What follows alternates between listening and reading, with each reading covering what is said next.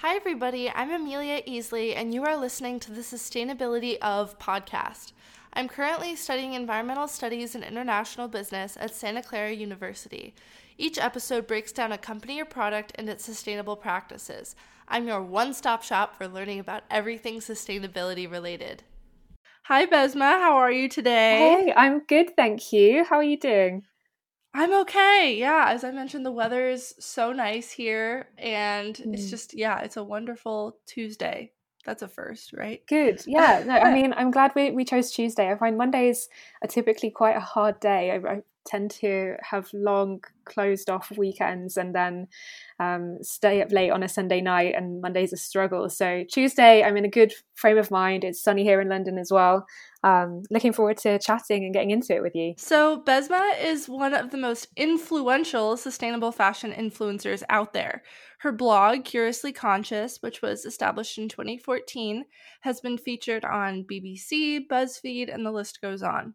It has over 35,000 monthly viewers, and her Instagram, Besma at Besma CC, recently reached, congratulations, by the way, 8,000 followers on Instagram. Thank She you. founded the Ethical Influencer Network, which I became a part of about a year ago, and she has over 600 sustainably influenced social media influencers on the network. Every day, she posts inspiring news on her Instagram account and various other social media channels, and her feed aesthetic is something that I can only dream of. Also, fun fact, we met last summer in 2019. Not that, you would remember, it was very, very brief. But we both attended and you organized the panel and the talk on fixing fashion with the UK Parliament's Nicholas Robin at the University of London. So I'm so thankful you agreed to spend some time chatting with me today, and I appreciate your time more than you know. Oh, 100%. Thank you for inviting me onto your platform. I love what you're doing. It was great to hear that you were at the event that we held last year on kind of the aftermath of the Fixing Fashion report. And yeah, I feel like that's such a huge entrance, and I'm just one little person. So yeah, would happily talk about anything with you right now, and the kind of the beginnings of my blog. What would you like to start with? Yeah, so my first question for you is, when did you become interested in sustainability, and how did you decide to become a sustainable fashion influencer just from your interest in sustainability, and what pushed you in that direction however many years ago?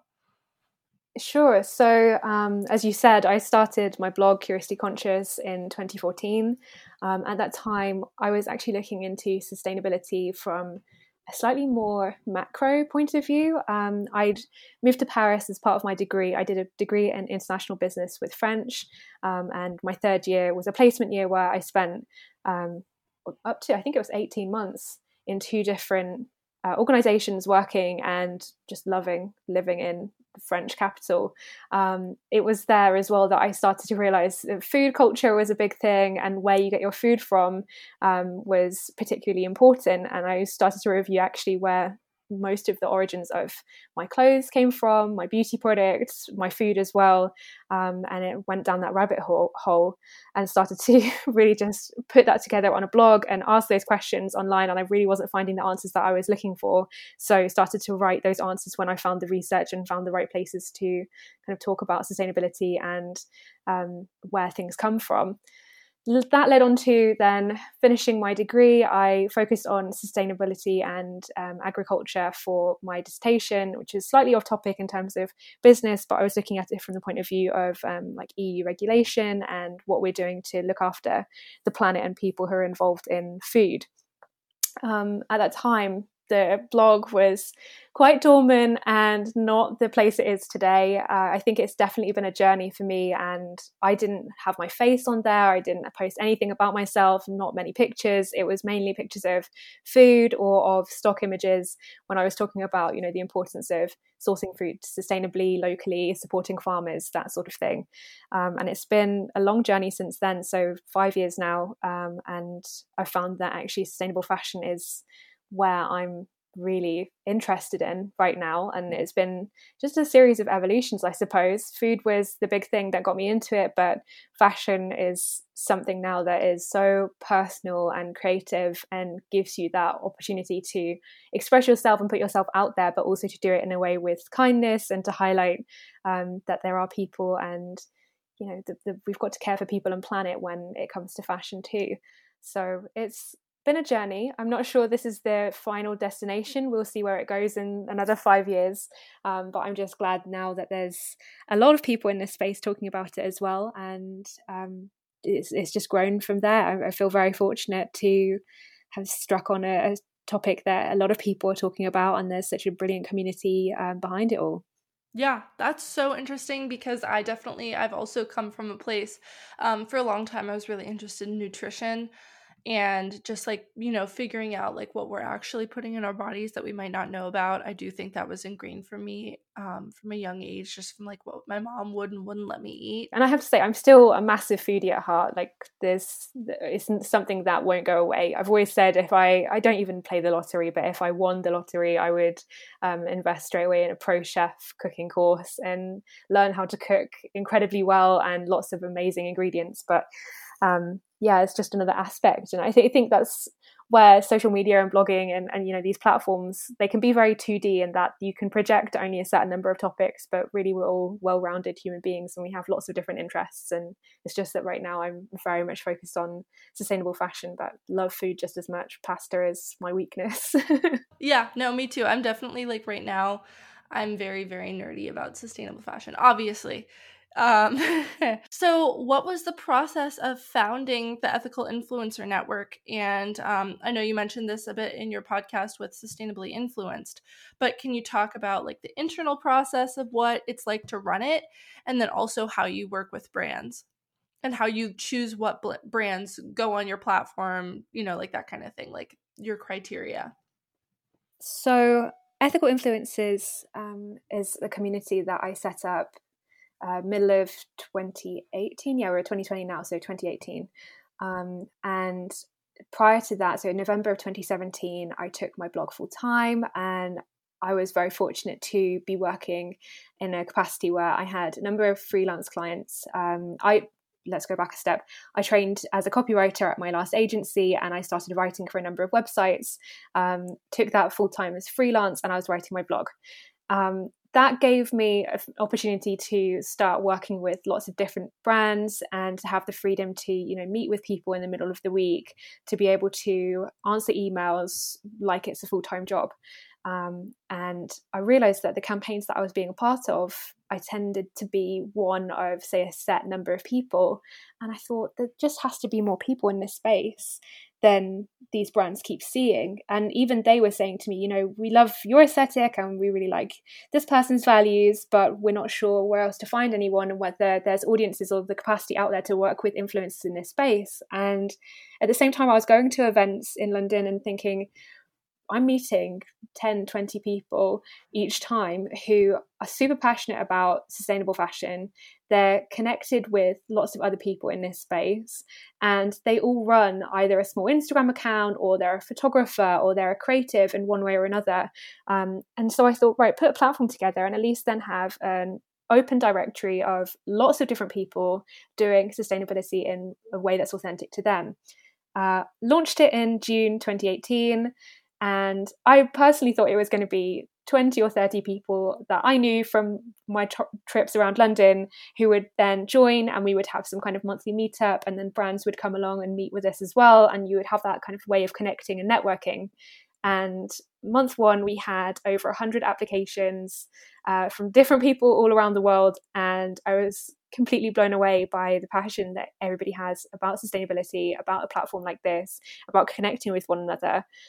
So I kind of built it out from there. It really shifted from my expectation of it being a physical meetup and it being something that was very light touch and very easy for me to run. And now, I dedicate, I would say, between 2 and 3 days a week just to running the platform. And I kind of consider anybody who has a platform, a personal platform online, or they're putting something out there, is an influencer. So anyone and their gran and their dog could be an influencer. It's just somebody who is out there raising their voice and potentially having that ripple effect. People look at their content and go, oh, I really like that, I feel inspired by that, I'm going to also try doing that in my life. But yeah, in terms of vetting those brands, we don't actually have to do a lot of that at all. We find that brands tend to get what the site's about and what the community is about before they even get around to listing. Community kind of runs the place now. We've got so many people who are commenting, connecting, engaging with the platform, that if you know one influencer in this space and you're inspired by that person, you probably find similar people also through this platform. And their values are, whether it is going plastic free, or reducing the carbon impact of their home, or investing like you and I in sustainable fashion. There's so many people on the platform. We're trying to change the way that influencers connect with brands so that influencers get to choose, yep, that campaign's fitting for me, I'm going to then apply. And it seems to work really well. I think I made that sound more complicated than it is, but it works really well. We've got so many people who've joined. Membership is totally free as well, I forgot to highlight that. And yeah, it runs itself. That's so interesting. I definitely like I appreciate the fact that the brands kind of self-select. They know, if they fit the job. So what's it like being a sustainable influencer? What have you found to be the biggest challenges, but also like the biggest benefits? Oh, yeah, it's an interesting one, because it's hard to say, okay, I am 100% a sustainable influencer, or a sustainable fashion influencer, or just an influencer generally. I think it's the time that, when you go and step into a job role and you apply for a job, specifically what you're getting into and what your job entails. Now we're both working in a space where we define what that really means for us. And for me, I think the real challenge is, especially now with sustainability being so hot within the fashion industry, within just generally almost as a marketing term, throughout this time, I've turned away a lot of paid campaigns that just weren't fitting. But now sometimes even the fitting ones just don't quite meet the credentials or the standards that I like to promote on my own site. And I really value the trust and the connection that I have with my audience and with readers and followers. And I think that I don't want to sacrifice that trust by partnering with brands who potentially don't quite meet the standard that I would look for if I was going to purchase from them. So that's potentially one of the biggest challenges. On the flip side, absolutely love what I get to do. I love that the kind of innovation and the amount of work that's being done now in the sustainable fashion field it's just huge, and we're starting to see that trickle down into influencer campaigns.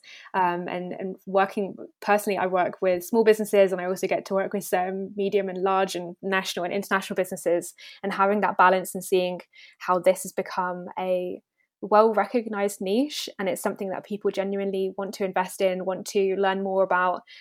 It's not just a couple of people who are kind of in a little space talking to one another that I expected ethical influencers to look like when I first started. It's actually now, thousands of people read my blog, hundreds of thousands of people read the blogs and the platforms of all of the influencers on ethical influencers. It's an incredible place to be, and to see that, and to even get those personal messages, to get those comments. I don't know if you get that. I find I get so touched by people who reach out and say, I've read your guide and this really helped me to figure this out, or I was looking for something and this really helped. That makes it all worthwhile to know somebody genuinely read what I wrote and they took that piece of advice and they benefited. That's the icing on the cake for me. So that kind of connection with people, and people who are genuinely reading through my work, listening to what I have to say, allowing me to have a voice, it's a privilege. In all honesty, it's brilliant, and I absolutely love that community in that space and just want to keep it going, really. Yeah, no, me too. I completely agree with that. Getting the little rush when someone comments, "Oh, your podcast was so informative," that makes it, again, like you said, all worthwhile. And I definitely appreciate every single comment, because I am still so new. What I think is interesting might not be like super interesting to everyone else, because I'm super nerdy. Oh, for sure. But I love that. Lean into your nerdiness. Like, I 100%, I am such a nerd, and I absolutely loved going in and, for the fashion deep dives that I do, I go in and I read the annual reports and I look at codes of conduct, and I'm really there looking at real dry pieces of content. But being able to then come back out of that, analyze that and talk about it, I think it gives you a different perspective, gives you an edge. I think go full on with the nerdiness, let that out. And also, I mean, with these kind of platforms now, and with social media and the ease of us being able to talk to one another across the world and podcasting and all of that, we have such a opportunity to define what our content represents and to put things out that would be appealing to ourselves if we were listeners and if we were readers. And then to find that there is an audience out there that is like that and wants to hear about that, that's the best thing ever. So I'm sure there's plenty of other people exactly like you who want to hear all about these things and keep that going. You read through the annual reports? That is so impressive. Oh my gosh. That's painful. Yeah, but it's But if all you fun. ever, like, that's the thing to do. If you ever want to call out fast fashion brands, that is how to do it. Certain companies, they'll post like, oh, we recycle like this type of material that we use in our supply chain. And then you go down 20 pages and it's like, actually, that's only 0.0001% of what's Right, actually in our supply chain. right. So yeah, it's insane. What you mentioned your biggest challenge to be, something that I'm personally curious about is how you decide what brands or like what your standards are when a brand asks to work with you or gift you their product, and like what your criteria are. Sure. So this took me a long time to hone. I think when I first started, the brands who genuinely did approach me and who were really working in this space, 10, 20 years before I even got interested in it, they had the credentials that I was looking for. And I mean, I can list through them now. I tend to look for 4 specific things when it is looking at sustainable fashion. So it's social sustainability and looking at how people are treated within the supply chains that these fashion brands employ, environmental sustainability, and what the brand is doing to reduce their impact, whether it's in terms of energy and water use or the chemicals that they're using on their products, and whether they're using any natural or regenerated materials within their lines. The third thing I look for is circular practices. So whether a brand is looking at taking back any post-consumer waste, whether they are recycling, and whether they're using recycled materials in their lines as well. And the fourth thing that I think is kind of overlooked now, I feel like it had its time maybe a year or 2 ago, and it's something that I still think is really important, but we're not seeing it so much, is slow fashion and slowing down production. We talk about fast fashion all the time, and even today I had somebody comment about how they were looking to get away from fast fashion and only look for natural materials. And I thought it's interesting that there's this kind of thought process of, oh, fast fashion is anything that's made with polyester. And sure, polyester is a bad thing to be, creating. There's so many issues around that, but it doesn't mean that it's necessarily fast fashion. So basically, I'm looking for that fourth thing being slowing down production, reducing the amount of collections that the store or the brand is creating. I've seen incredible pieces from I went to a fashion exhibition, I think it was 2 years ago, and it was from Business Finland, and they had a number of Finnish brands who had decided, okay, we're going to just create an entire collection that does the entire year, all the seasons, but it's ways of kind of pairing up different pieces and putting something on top of something else that will keep you warmer, or you can take that off and then you can enjoy that other piece for summer, or you can unbutton this certain area and then it can be reshaped and reworn in a different way. So that kind of innovation around how we can make our clothes function for us over a longer period of time and not releasing collection after collection after collection and making such a high amount of waste and just unnecessary production. So those are the 4 things that I look for. When I first started, I kind of knew about all of this, and the brands that I was speaking with and who I genuinely respected, their aesthetic potentially wasn't quite what I was looking for. And it's been this interesting journey of seeing how brands are starting to innovate and change their aesthetics and make things into collections that rival, high street stores or haute couture fashion or anything you see in fashion magazines. Now we've got this, I feel like there's been this merging of, okay, we're seeing aesthetics and ethics come through together and we're getting this beautiful connection of the two. So I have the absolute joy of being able to then work with some of these brands. They come to me and they say, we've got a new collection, or we're highlighting this campaign, we want to focus on something or other. And a lot of the time it will be, okay, do they meet these 4 criteria that I'm looking for? But also, do I need that piece of clothing? Will I wear it for a long period of time? is it something that would classically fit with my style?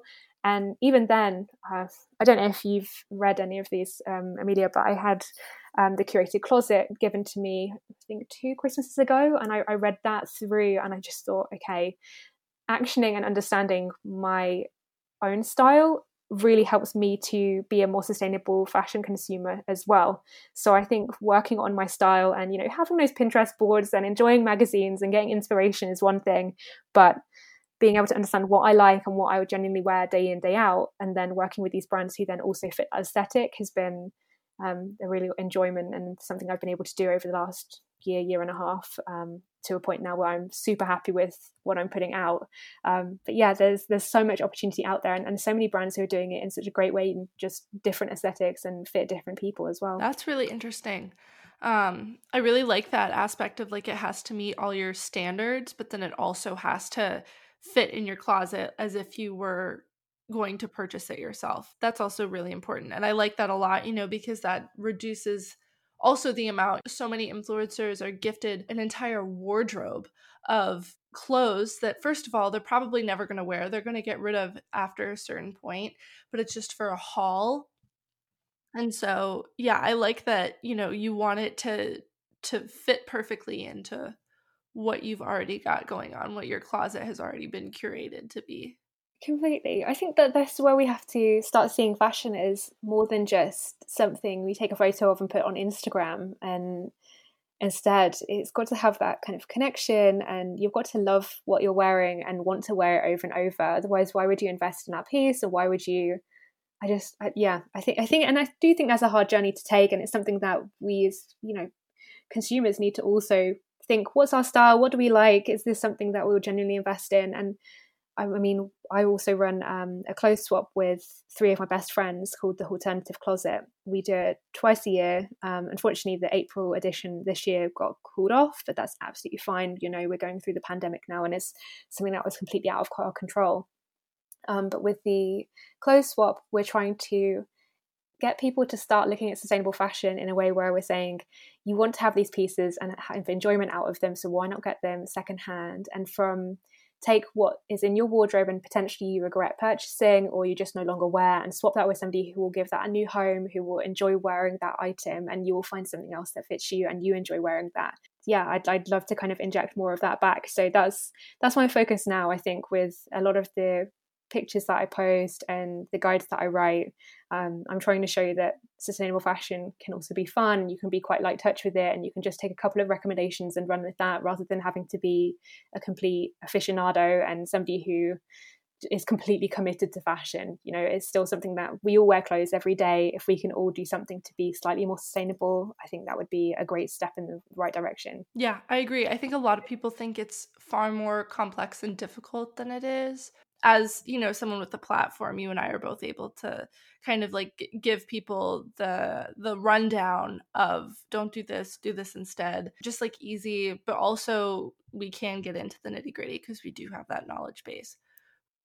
Completely. We've got, I feel so fortunate that I get to spend time looking into these reports and researching and discovering brands that are doing things incredibly well and being able to highlight them. But at the same time, we can't expect everybody to be doing that. I think I always think of, if this was my sister or my mum or somebody, even my brother, like, they're not going to know. They're just going to go, okay, I really want to buy this item because I saw it on this advert or this Instagram post. And if we can catch them and say, hey, have you thought about buying it from this place, or getting it secondhand, or sourcing it from a reseller or whatever, and doing it in a way which is slightly more sustainable, if we can catch them at that point and give them just a couple of tips and directions, that's all they need, really. I think for us, it's a real joy and it's a passion and getting right into it. But it's the same with everything that I post. I mean, I've posted over 600 blog posts now, and it's, like I look back and I'm like, I don't even know, like a lot of this feels so natural to me, but I think it's, you grow over time, you ask those questions, you learn the answers. Having that mindset of sustainability is important and our environmental impact is important is the main takeaway that I would encourage, and hopefully we can then see that behavioral change happen across not just individuals but also in workplaces, in communities. When we're looking at kind of political systems, social systems, that sort of thing, we need to start prioritizing the environment more and the treatment of people more, and hopefully we start small, start from our own little blogs and platforms and go from there. I agree. Yeah, the most important part is that people recognize that there's a problem that needs fixing. And once that issue is recognized, then we can move into more of the nitty-gritty information. I don't know if she's going to want to answer this, but most people in the sustainability industry are not paid as well as they should. And so because you work from home and you work full-time on Curiously Conscious, Ethical Influencers, Alternative Closet, and that takes so much time, what, like, including, brand deals, what are your major revenue generators? Yeah, I have to be totally transparent about this. And I think I've also got to operate my business in a way that I would expect other businesses to do so. So being totally transparent, I make the majority of my income from brand partnerships, which usually entail sponsored content across my blog, my newsletter, my Instagram posts, and anywhere else I am online. Alongside that, I do a small amount of freelance writing still. I've actually kind of tied up a lot of that over the last 6 months. So I sometimes work with brands and writing for their platforms, or advising them on how to talk about sustainability and put that out there. But that's a really small part of what I do now. And with Ethical Influencers, in all honesty, I invest a lot of my own income into that platform to be able to run it at this stage. We made the opportunity listings £40 so that each brand that contacts us has that kind of opportunity to access the site. It's not that expensive. It purely covers the admin that would be needed for putting up each opportunity and connecting the influencers through that system. So yeah, I mean, I'm somebody who, for the longest time, I've been kind of an advocate for creatives getting paid. Goodness knows the influencer space is not well regulated. Influencers set their pricing as to whatever they think is the right pricing. And for me, even up until December of last year, I thought I was charging a reasonable amount. And then I speak to other people who are in similar positions and they're charging double what I am. And I'm thinking, oh my goodness, okay, like I'm still not at a level where I'm potentially charging the right amount or getting paid for the right amount, but I'm at least receiving enough that I can pay my rent, that I can afford food, afford clothing when I want it, and put some money into savings as well, because I think savings is what got me here in the first place. I had a small amount of savings when I went full time. I burned through that in the first 6 months, and I started making that money back. So running a small business is difficult. It's up and down. Even with the pandemic going on now, it's up and down, but I'm fortunate in that I've been doing this for so long. I built this blog out of a passion and a hobby, and it became something that was generating enough income for me to be able to move over onto and do that full time. I think in the sustainability space, there are definitely people who would rather not get paid at all and be completely independent and work away from businesses. And I totally respect that as well. But I think for a lot of the time that you have to be doing something to either be making income or have some kind of financial beneficiary who's looking after you, and that's a privilege in itself. So for me, I find the fairest way is for me to work with 1 or 2 brands per month, and brands that genuinely align with what I do. Unfortunately, there is enough out there now that they do exist, and I can work with them and do it in a way where it benefits both of us and there is that return on investment. It's just growing the platform and growing things right now is at a point that I'm happy, but there's definitely room for growth still. Yeah. That's really interesting. I know we touched on this already, but I was wondering if you could go into more depth on what area of sustainability you're most passionate about, whether that be clothes, beauty, food, or are you mainly a generalist? Because I know that you, or at least some of the brands on the Ethical Influencer Network are like beauty brands, or some of them are even like period product brands. What are you super interested in?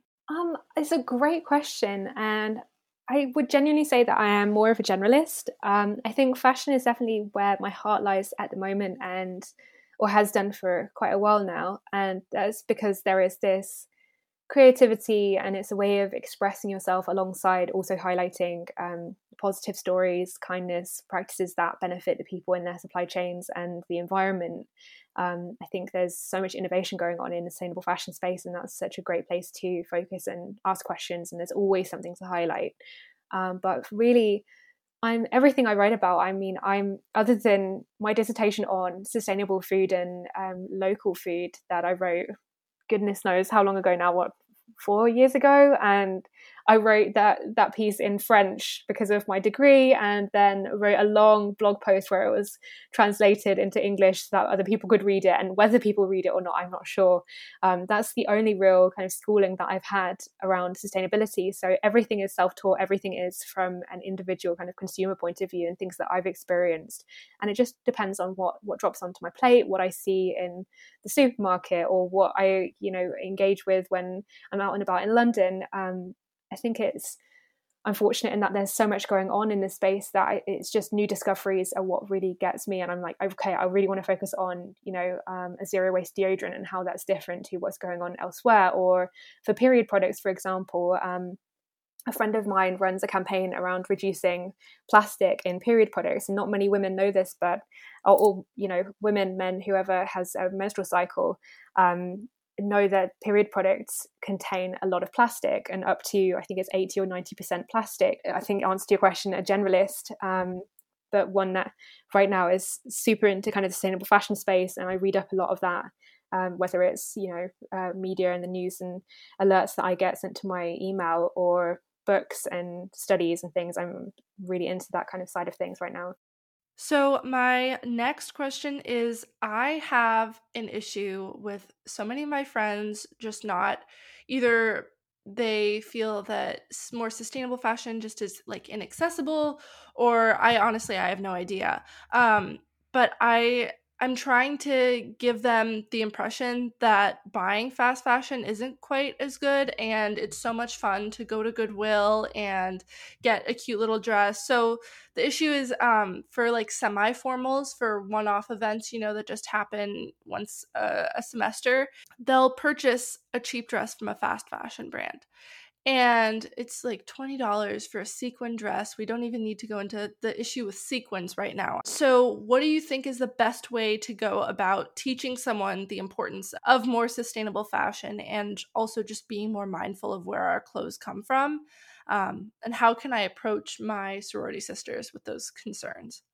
I love that. I love that you're trying to find a way that works for them and is also not too difficult, because I think you're right in saying you have to make a conscious change to move away from fast fashion, because fast fashion is a lot of the time very easy to access, and it's something that has been kind of ingrained in what we do anyway. I imagine it's the same for you and I. When I grew up as a teenager, I would go to shopping center. We call it shopping centers, but I'm guessing you call it malls, right? Yep.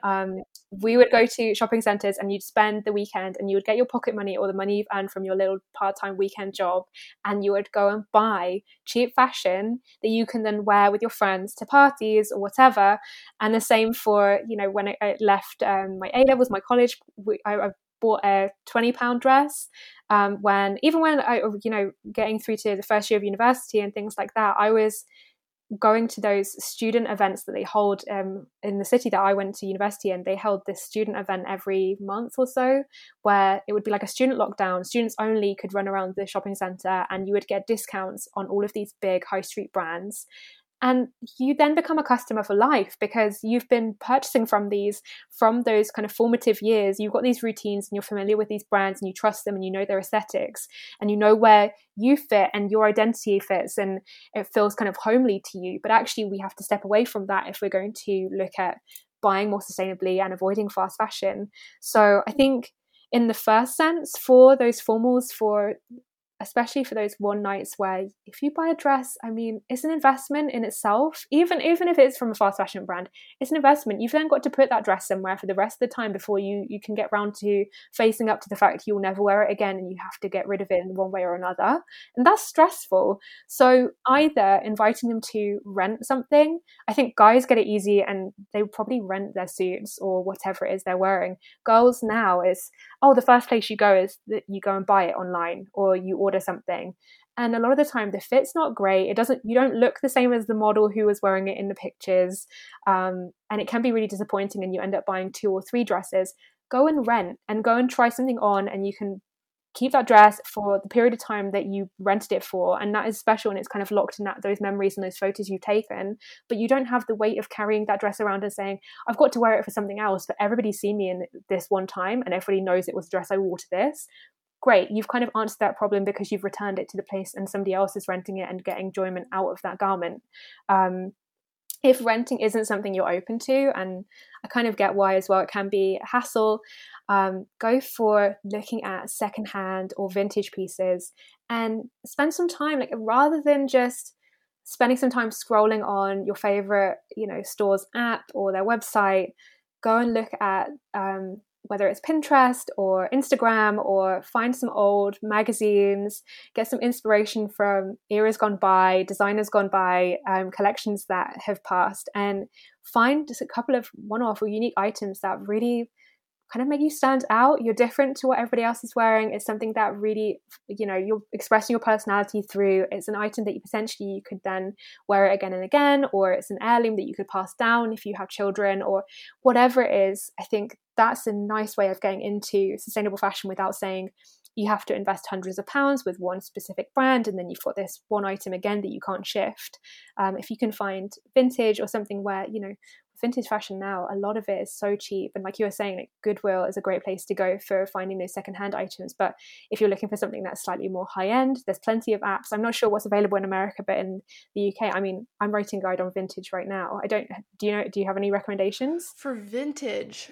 Ooh, that's tough. I think a great resource is if you can find any Instagram accounts that you like that have similar styles. I know there's one that I really like, LMK Style on Instagram. She has some really great pieces. I think that's probably the best resource for vintage, to my knowledge. I love that. Yeah, the vintage Instagram accounts is like the new place to go for finding vintage fashion as well. And people who have curated that and decided, right, I'm going to put it on Instagram, and all you do is just comment and say, yep, I'd love this, DM them and get the price sorted out and get it sent to you. I think that's such a nice kind of novel way of doing it. But there's so many people out there who are curating these collections and finding ways of expressing their style without having to kind of tap into fast fashion or high street fashion. If you can invite your friends to do that, or just I think it's so hard to say, okay, for this one specific event, why not try sustainable fashion? Maybe instead of saying that, say, this is where I like to shop, or show them ideas of what you do personally, and maybe they'll take some of that on. Maybe it will take them a couple of years. I know with my sister, for example, she's somebody who has a number of high street brands she absolutely loves. She can easily, I mean, she works a full-time job now. She graduated a couple of years ago, and she could easily be buying beautiful vintage clothing, sustainable clothing, whatever, but she's trapped in this cycle of, oh, but I know the high street, I work near it, I can just go out after work and find a nice piece and wear that on the weekends. And I'm like, okay, great, but then how about changing up different elements of your life that aren't as sustainable?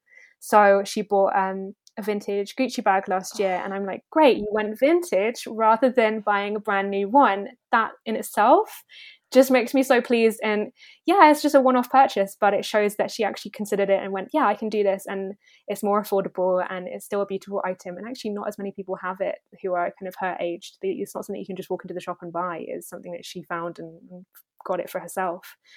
So there's a joy with it. It's just changing that mindset, I guess. Yeah, I agree with that. I also think, like, if you get something that's secondhand, it's also more special. I mean, I think it depends on the brand. Like, I would never get, high street brands that are secondhand. I wouldn't even get them firsthand. But but I just think that you're staying on trend per se, but you're also being different. You're also doing something more unique. What is your most proud accomplishment since you started your sustainable and conscious living journey? Oh my goodness.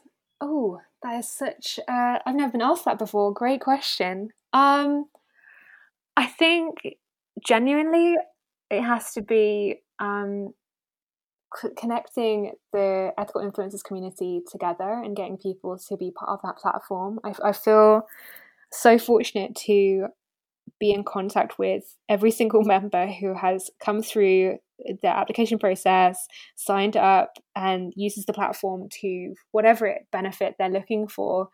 There are people on there who inspire me every single day. I'll go in and I'll see somebody else is doing something, that whether they're talking about, transgender rights, or whether they're talking about cleaning up the Great Barrier Reef in Australia and sailing around there, or they're doing zero waste but they live in Japan. Like, there's so many people who are taking sustainability seriously and doing it in their own way and in their own lives. And these are people who I potentially would never have had a window into their life before the internet, before this community, before any of it. And it's just I can't even explain it. It's just so inspiring to me to see so many people do it in their own way, and to know that there's this community and there's a sense of belonging online of people who care about the environment and care about how people are treated, and that this isn't just me being naive student and wanting to write a blog and say that the world can be run in a slightly better way. Is actually hundreds and hundreds of people with thousands and at this point millions of followers. Like we've got 2.4 million collective following across the entire community just on Instagram. So that's so many people who care about this topic, and are connected through this platform. And it was honestly just an idea that I put together on the website, and everybody adopted and went on to make the community what it is today. I feel like they run it and I just get to highlight what they're doing. And the same with yourself, Amelia. Thank you for joining. I honestly, it feels incredible. Like it feels, I would love to meet every single person. I would love to talk to them about their platforms. I would love to connect everybody in better ways. And I'm working on the platform on the back end of things to create different ways of doing that. I want a message board. I do want to still do those monthly meetups, but maybe also get people in different cities around the world where we have got more members to then be able to have meetups in those places too. I'd love to do some guides for the community on how to, like you asked, how to make blogging into a profession, how to raise your voice and connect with people in this space, how to work with, big organizations on campaigns. Last year, I was part of a campaign that was being run by DEFRA, which is the Department of Environment, Food and Rural Affairs, and part of the government. And that came from having my own platform online. There's so much that can happen from all of us having these voices online now, and seeing the power in that, and this connection between everyone is so seriously heartwarming. It's what gets me out of bed every day, and just respect everybody so much who's part of it and thank them for being a part of it. So that has to be the biggest achievement by far. And let's keep this ball rolling. Let's get more people engaged with sustainability and hopefully create real change. That is so cool. I just think that it's amazing the creative mind that you have, that you just understood that there was that gap in the market, and you created you created a business for to connect people, to fill that gap in the market. So I think that's really interesting, and I'm always so impressed by people who are able to do that. Thank you. I mean, I think a lot of it's the same with any kind of business. I think part of it is definitely knowing your space and knowing what people are looking for, but there's also clearly an element of luck in any kind of business, any kind of entrepreneurial journey, and especially those that do succeed. I think you have to be thankful to the kind of external factors that guided you to where you are today. And fortunately, this was something that the community was looking for, and was just a place that people really wanted to engage with and spend some time connecting with one another through. So I'm glad that I was able to help, and let's keep it going. And so my final question, I'm so sad this conversation is ending. It was so wonderful. Is a question that I've decided to start asking every one of my interviewees, and see their different perspectives. So it is, what is one major issue that you feel, once tackled, will solve a multitude of the sustainability problems that we face in the fashion industry? Oof. That's hard. And I mean, this makes our conversation very circular, because as you said, you came along to the Fixing Fashion Report event that we ran. If I kind of reference that now, the UK government's House of Commons put together a report about the impacts of fashion, not just in the UK, but worldwide, and the steps that were required to then reduce the negative impact on people and planet. They put together 18 recommendations, and all 18 recommendations were rejected by Parliament. So nothing moved forward really with that report. There's definitely work in progress to change that, but right now, a lot of government things have changed and are not focusing on that. We're focusing on the pandemic, which is totally justified. For me, I think not just in fashion, but generally, we need to have some form of carbon tax or carbon reporting. We need to have, with businesses, we kind of prioritize financial reporting and where that money goes within a business and how that money has gone to stakeholders. So not just the business itself and reinvestment in the business and where the shareholders get their money from, but also how the stakeholders, so the local community and other like-minded organizations, are benefiting from the existence of these businesses in these spaces. Right now, I think we could do with some kind of reporting around the impact that we're having on the environment through a tax that's on carbon. So we need to have reporting and transparent reporting across the supply chains of any kind of industry as to the energy usage they're having, the impact they're having within the waste that they create, or the logistics that they're running. And we need to tax them for that, because right now we're not doing any of that. So it means things like flying fish that were caught in the sea next to the UK is then flown to China to be packaged and then flown back to the UK because it's cheaper to do it that than it is to do it in the UK. That's nonsensical. We need to have something that prevents those things from happening, and I think a tax like that would do so. But yeah, it's a hard line to kind of put that forward, and how do we kind of connect that and move that forward? I'm not sure right now, but I think promoting things like the Green New Deal and voting, politically, but also with our wallets is important too. Yeah, I agree with that. That's really interesting. I appreciate that. I was worried that this question would get like the same answer over and over, and so I'm excited that this one was different. Amazing. What else have you had? Emily Stokel of Pre-Love Podcast, she said overproduction is the major problem that would fix a lot of the issues that we face, but that it's not an ethical solution, because we do need to figure out the process of how to situate and re-guide the workers in developing countries who make a lot of the high street fashion that we see in stores, and how they would be able to transition to a more living wage. So I think the carbon tax is also really, really interesting. She's got a great answer. Put mine together. I feel like, you need 10 more episodes, and then you need to take all of these answers and take them to government and say, this is what we need. This is how we will fix the issue of a climate crisis right now, and why it's an issue within industry that needs to be fixed. And then wait for it to get rejected again. Yeah. Classic government. Yeah, why not? I'll do it here in the UK. You do it there in the US, and together we'll you have a much better chance. I'm not sure about that. We'll see.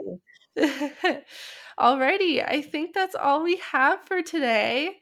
Thank you so much for being on the show. I had such a great time. My pleasure. Thank you so much for inviting me on, and for creating this platform in the first place, and for joining Ethical Influencers as well. And yeah, I just wish you luck with everything else that you do, and I look forward to listening into tomorrow's podcast, and then this one, and any future guests that you have on. Oh, thank you. That's all for this episode. Check out my Instagram in the show notes, and feel free to leave me any suggestions for future topics. I'll see you all in my next episode.